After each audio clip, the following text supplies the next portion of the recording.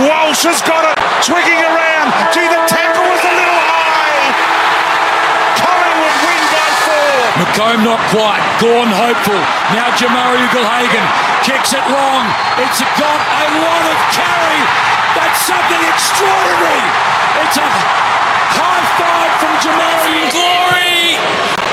Just coming back. And got there! The Saints at the end. Pendlebury can go over the top. Ginnivan's there. Elliott's there as well. It gets out the back. Now Elliott can face the goal. He can give it to Gideon and go for the mark. He kicks the goal. Collingwood are in front. Collingwood are in front. Can you believe it? There's the siren.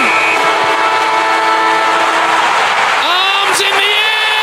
Has gone through. Jamie Elliott has won the game of footy for this famous club. Welcome back to the 15th edition of the In the Stand show, and today we're going to have a look at some of the latest Australian boxing news. We're going to have a look at some of the AFL match simulations over the week as well. We're also going to get an interview with vicious knockout artist and one of Australia's best boxers at the moment, Isaac Hardman. So let's get into the news. To kick us off, we're going to have a look at some of the Aussie boxing news. With Tim Tszyu, the Australian, will be fighting former world champion Tony Harrison for a WBO super welterweight world title on his highly anticipated return to Australia on Sunday, the 12th of March. Tszyu, 28 years old, will attempt to win his maiden world title on home soil in his first fight back in his native Australia since November 2021.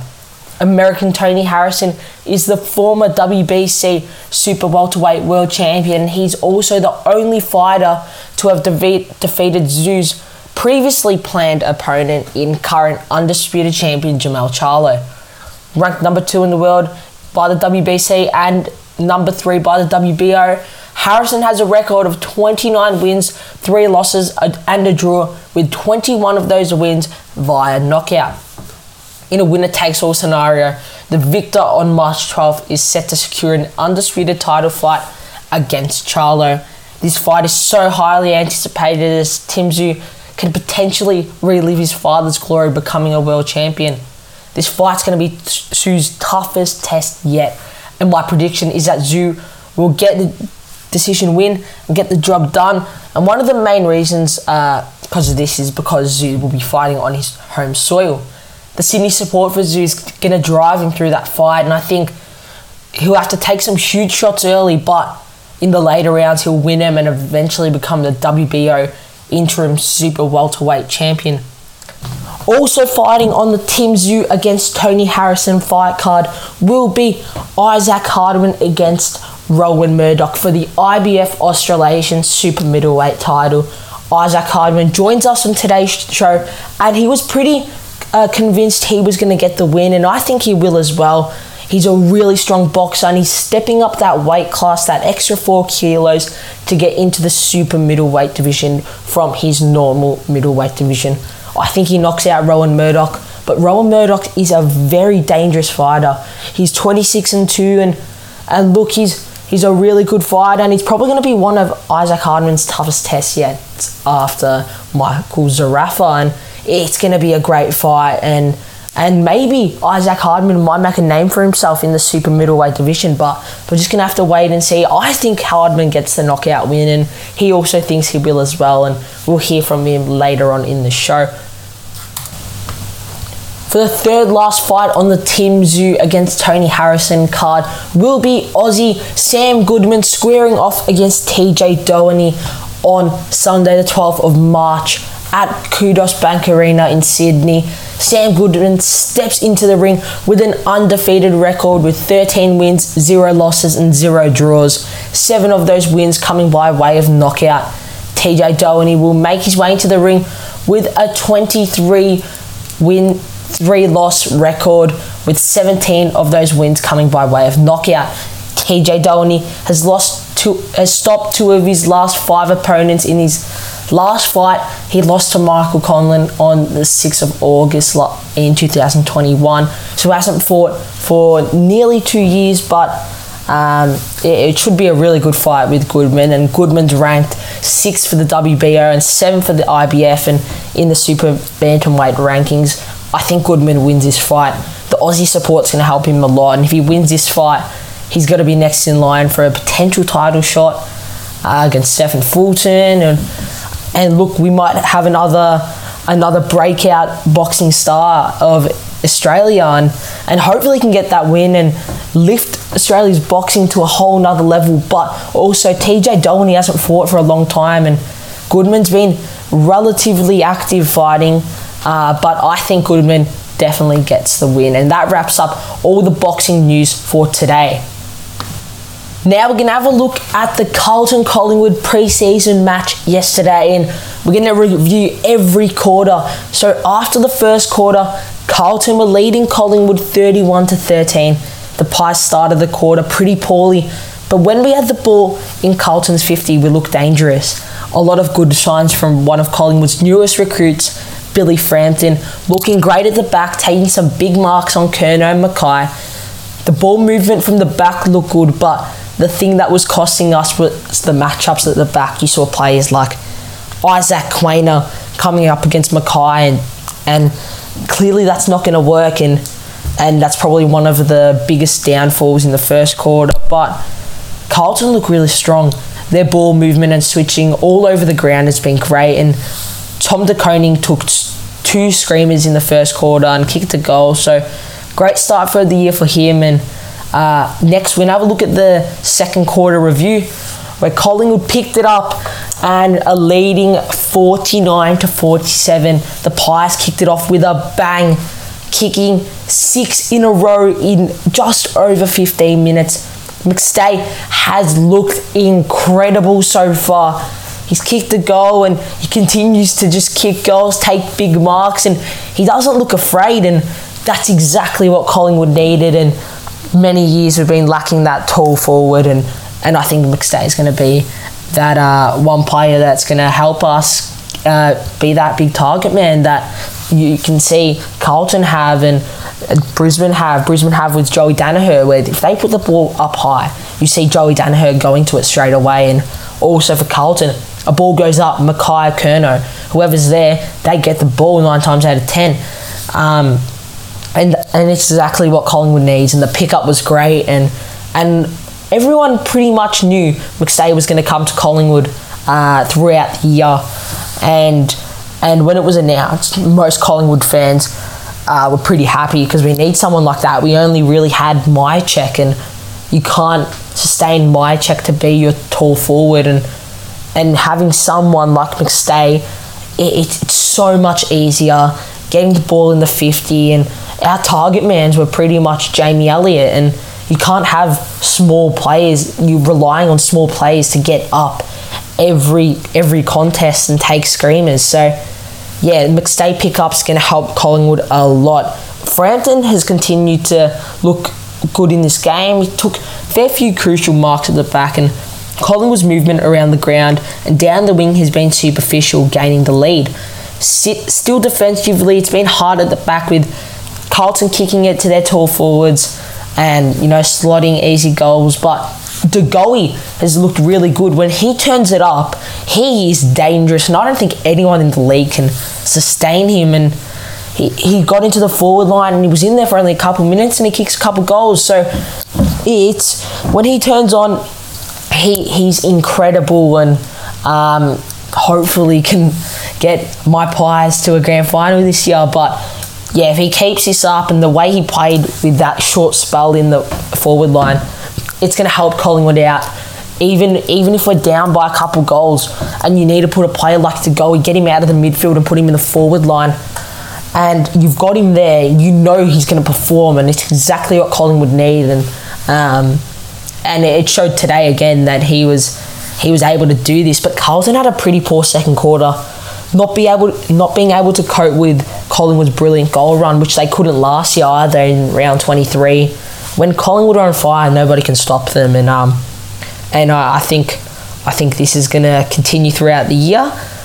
But they've picked up a fair few centre clearances, with Collingwood being unable to get it out of the middle. And overall, a brilliant quarter from the Pies, and hopefully they continue this from the third quarter.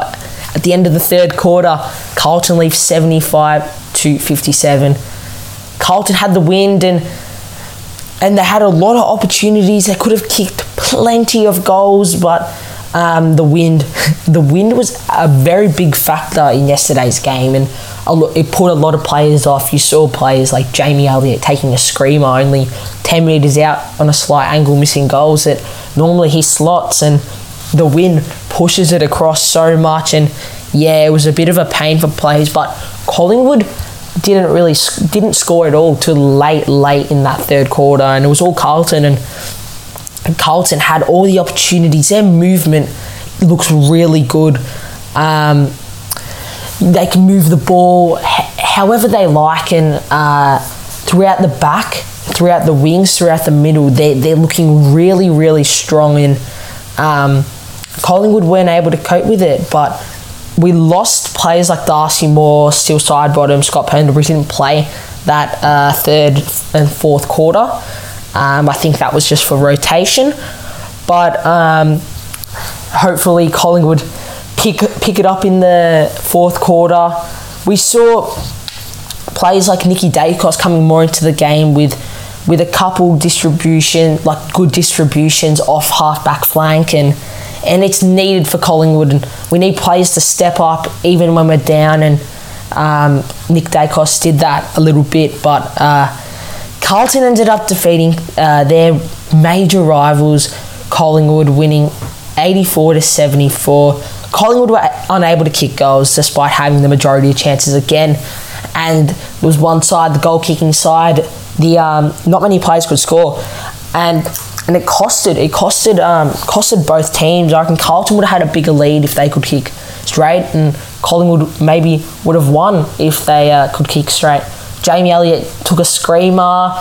Bobby Hill got a bit more into the game, kicking a goal, and a new player like Bobby Hill kicking a goal is going to be superficial for the Pies. And with no Darcy Moore in the back line, it led Billy Hampton leading the back line, and went into a bit of shambles. But I guess Craig McRae's just testing things out, and you've got to test things out in pre-season to see if they can rely on Billy Frampton if there's no Darcy Moore. Darcy Moore needs to be pushed into the forward line. But Collingwood rarely used the middle of the ground to transition the ball and played really wide, which was something very interesting and something we only saw in last year's final series, because throughout the year we went up the guts so many times and it worked.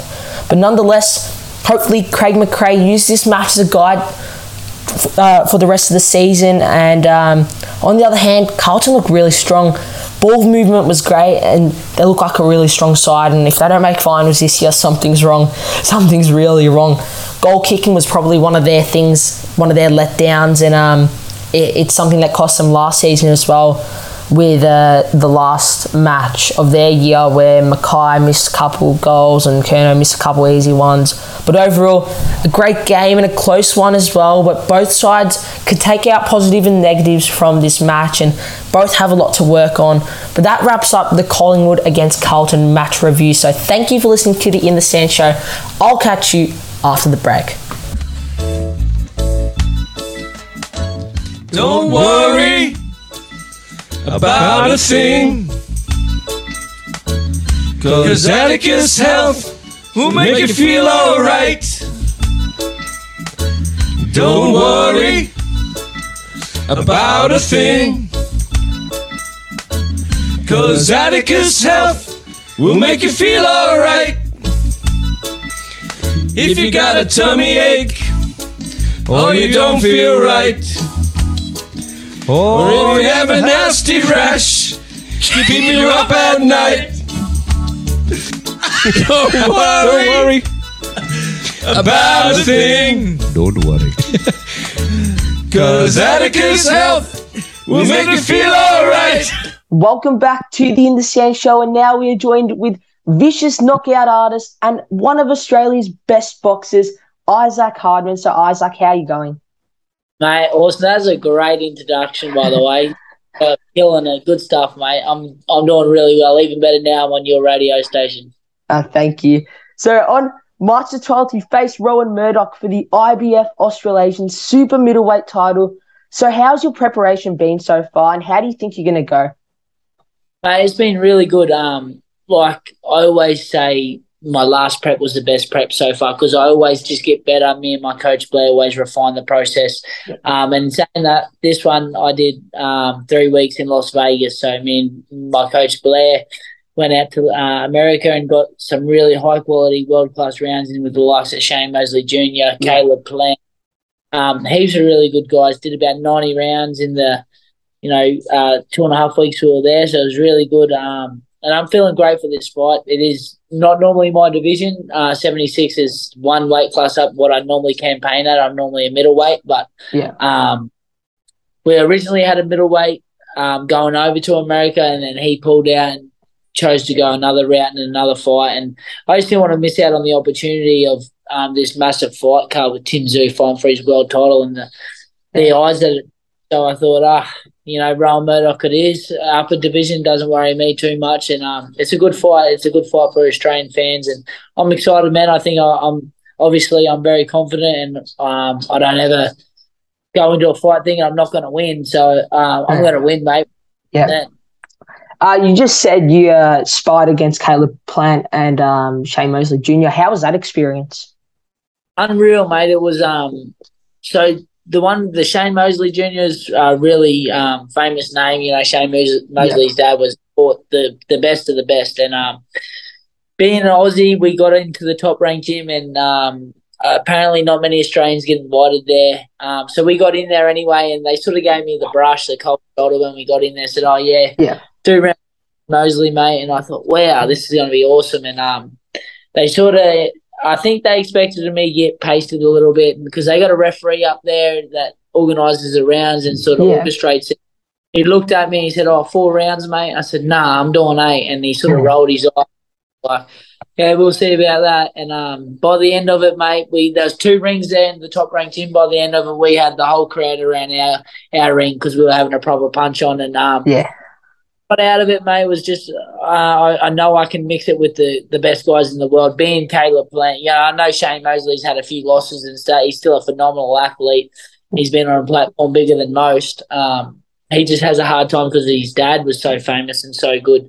So they always compare him to him. But the likes of Caleb Plant, mate, he's only lost this to Canelo Alvarez, and that took 11 rounds for Canelo to get that done, and I didn't feel out of place or a step behind him at all. It was very competitive. And instantly, as soon as it finished, they asked me to come back. So, that's a way. You're not getting asked back if it was shitty work. So, it was good, man. Good. So, throughout your years as a boxer, you've knocked out so many opponents. Which one's your favourite and why? Ooh, favourite knockout. That's a good question, man. Well, the last one I come off, Bo Hardis, he's a little bit inactive. It was the knockout of the year.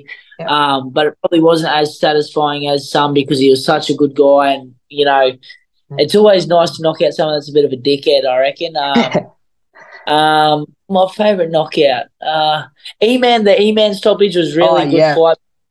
E-Man, not that he's a dickhead. Like, we had a bit of banter going into it. A little bit of animosity was there. But because he was so sharp that the first 3 rounds, the first round he come out and he tagged me and he's super fast. And my coach even admits after the fact he was like, oof, scratching his head at some points in that fight. But because that was super competitive and he was tagging me, I was tagging him, and I come out on top, that was a really satisfying win for me. And because E-Man was like a hot commodity at the time, he was 12-1. I think that's probably, I feel like that's been my best boxing performance, even though it was only the 4 rounds. That's probably my favourite, man, the E-Man fight, for sure. So, do you have any aspirations or goals for the rest of your boxing career? Absolutely, mate. Like, I think anyone that's not in this sport to be the best in the world shouldn't be doing it. I want to fight for the belts like Tim Tszyu's fighting for. World title one day they're my aspirations, mate. And I wouldn't feel like I've fulfilled my boxing career or finished it on the right way if I didn't at least have a shot at world title. For instance, Liam Wilson got his shot, 2 weekends ago, and he got robbed, unfortunately. But he had a great account of himself, and one day is to get world title shot, and I believe I'm good enough to do that, and I'm marketable enough to be in a position where they will give me a world title shot, and I'll just make sure I bring it home to Australia for sure. Yeah. Yeah. So many years back, you used to be an MMA fighter and you won 9 fights. Why did you make the move over to boxing? Where'd you go? There you go.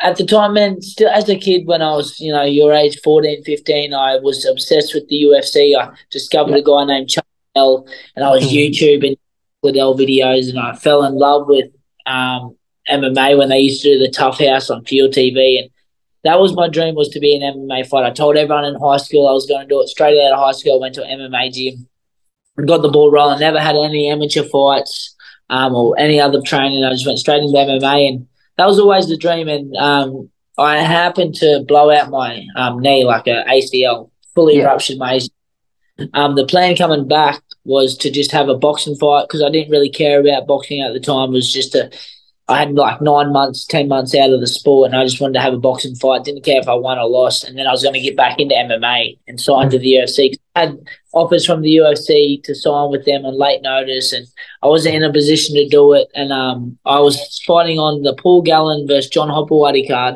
which happens to be a limit card, in 2019. And I got a really good win on that, a first-round knockout. And a guy named Dean Lonigan, who ran Foxtel shows, said, mate, let's sign you up. And just for me, it's doing something really cool, which is fighting another bloke.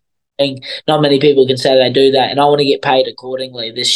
My window to be paid and make a good living is very short in this sport, so I can't be doing it forever, and I know that. So I want to be paid the most amount of money for something that's really hard to do. So at that time, MMA was terribly being paid, and boxing made a lot more sense, and I got a lot more eyes on me because I was on Foxtel.